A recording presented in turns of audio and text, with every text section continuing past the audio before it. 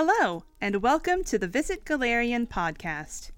My name is Gloria Braynar, Loremaster Extraordinaire. I'll be your host and travel guide as we explore the vast and fascinating world of Golarion together. Known as the Whispering Tyrant, Tar-Baphon represents one of the most powerful and continuous threats to Golarion. Born in 837 AR, in the land now known as Ustalav, much of Tar-Baphon's early life is shrouded in myth and mystery. He grew up on the shores of Lake Encarthen, and eventually began specializing in necromancy. It's unclear what set Tar-Baphon on the path of conquest, but at the age of 24, Tar-Baphon captured the island city of Kesterlon from the Golden Singularity, a short-lived splinter sect of the prophecies of Calistrade. He renamed the city Zin Grifar in the style of the ancient Thessalonian cities, and made the island his personal treasure vault. From there, his ambition only grew. After uncovering secrets left behind by the legendary Rune Lord Lich Zutha and recruiting an army of orcs from Belkzen, Tar-Baphon began a quest for immortality that brought him into conflict with Eredin, god of humanity. Eredin had seen firsthand the brutal reign of the Rune Lords and refused to see the world under another such tyrant. Ultimately, Tar-Baphon failed to defeat the god and fell to his sword, but not forever.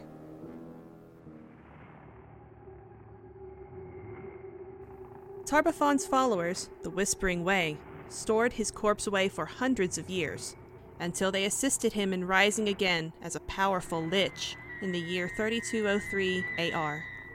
Tar-Baphon first prioritized revenge against Eredin, but when the lich sought his killer's attention, the deity did not take up the challenge, for reasons still unknown. Unchallenged by Eredin, Tar-Baphon conquered Ustalav, taking the city of Atarak as his capital, with a new army of orcs and undead. For 500 years, Tar-Baphon kept Ustalav in his bony grasp. For as armies fell against him, he simply added to his forces with their reanimated corpses. It was not until the Shining Crusade formed from a coalition of Taldan forces, dwarves from Kragadan, and the Knights of Ozim that hope began to shine through the dark pall cast by Tar-Baphon's cruel reign. In 3754 AR, the Crusade unleashed a 73-year campaign, a brutal and slow process that resulted in countless lives lost, including the Herald of Eredin, the demigod Erasmi. Iomedae eventually commanded the Knights of Ozim in this conflict, years before she gained immortality from the Starstone.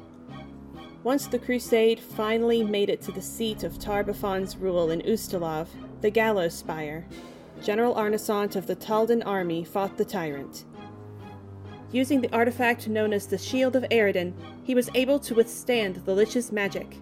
When the shield eventually shattered, succumbing at long last to Tar-Baphon's onslaught, it burned the Lich with holy fire, weakening the tyrant and forcing him to flee within Gallows Spire. Unable to locate Tar-Baphon's phylactery, the Crusade instead employed a powerful magic ward known as the Great Seal. Each branch of the Alliance held one of the 3 lesser seals that held the Great Seal together, and Lastwall rose up to forever watch over the tyrant's prison that was once his stronghold. The Shining Crusade's success guaranteed over 800 years of uninterrupted peace.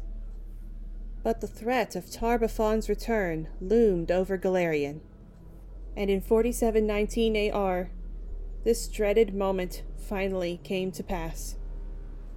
Tar-Baphon's servants destroyed 2 of the lesser seals, keeping him imprisoned inside Gallows Spire, while Tar-Baphon himself developed a terrible superweapon called Radiant Fire, built from the shards of Eredin's shield, now known as the Shield of Arnesant.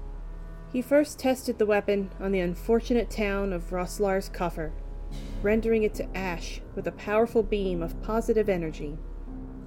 Satisfied, he turned it on Vigil, triggering it with the shard of the shattered shield still remaining in Castle Overwatch, killing more than 8,000 people, and more importantly, destroying the final seal maintaining his prison.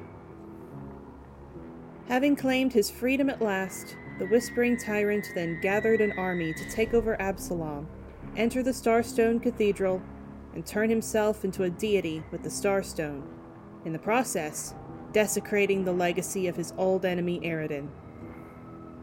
Thanks to the tenacity and sacrifice of a group of adventurers, he failed once again, falling to magical feedback caused by the very superweapon he'd turned on Vigil. After Tar-Baphon's body reformed in the wake of his defeat, thanks to his yet undiscovered phylactery, he relocated to his old headquarters on the Isle of Terror. Having failed to convince the orcs of Belkzen to support him a third time, he bides his time hiding and waiting for another opportunity to strike out against the world he so wishes to subjugate, while his followers in the Whispering Way continue to enact his will.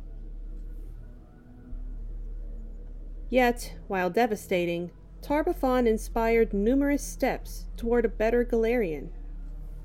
Primarily, the Knights of Ozim became the Knights of Lastwall, a far more inclusive group based in Absalom following Vigil's destruction. It also cemented the independence of the Orcs of Belkzen and encouraged their leader, Ardax Whitehair, to seek peaceful relations with other nations, a momentous event for this particular orc community. While one can only hope Tar-Baphon takes his time, his return seems inevitable. But thankfully, there's many brave souls ready to defend us from him.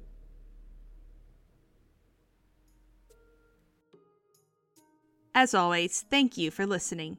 If you enjoyed this episode, be sure to subscribe to the podcast and turn on your notifications to stay updated. Safe travels and happy trails! This episode of the Visit Golarion podcast was written and performed by Victoria Sullivan. Produced, directed, and edited by Pranshu Mishra. Visit Golarion is a product of Fuzzy Owlbear Productions. To keep up to date on all things related to this podcast, visit @gbrainar on Twitter. Thank you for listening.